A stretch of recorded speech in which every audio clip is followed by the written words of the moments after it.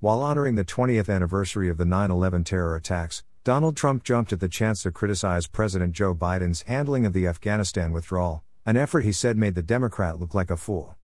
Trump opened his Saturday video message by calling 9/11 a day of great sorrow for our country and one for honoring the bravery of our police, fire and first responders of every kind. The job they did was truly unbelievable. We love them and we thank them, the former president said. The Republican then launched into an attack on Biden over the handling of the withdrawal from Afghanistan. It is also a sad time for the way our war on those that did such harm to our country ended last week.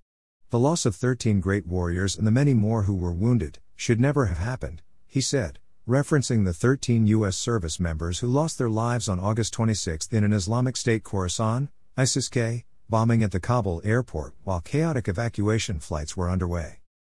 Biden has referred to the withdrawal as a success, though critics have labeled it a disaster, pointing to the deaths of service members and civilians, as well as the quick Taliban takeover of the country shortly after the U.S. began its efforts to withdraw from the 20-year military conflict.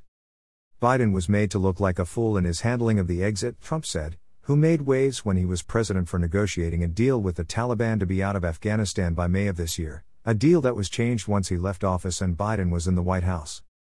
We had $85 billion of the finest and most sophisticated military equipment, taken from us without even a shot being fired.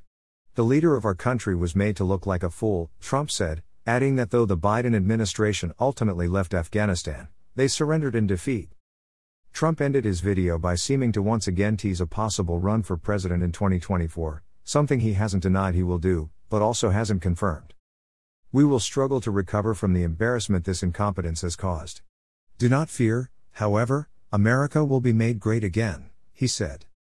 Trump's criticism of Biden's foreign policy comes as his administration faces a new wave of criticism over a report that a recent drone strike ended with the death of not a dangerous terrorist as was claimed, but rather an aid worker and multiple children. Trump previously said he will also be visiting Ground Zero in New York on Saturday to mark the anniversary of the attacks. He is also scheduled to provide live commentary for a heavyweight boxing match between Evander Holyfield and Vitor Belfort from the Seminole Hard Rock Hotel and Casino in Hollywood, Florida, alongside his son, Donald Trump Jr. If you like this story, share it with a friend.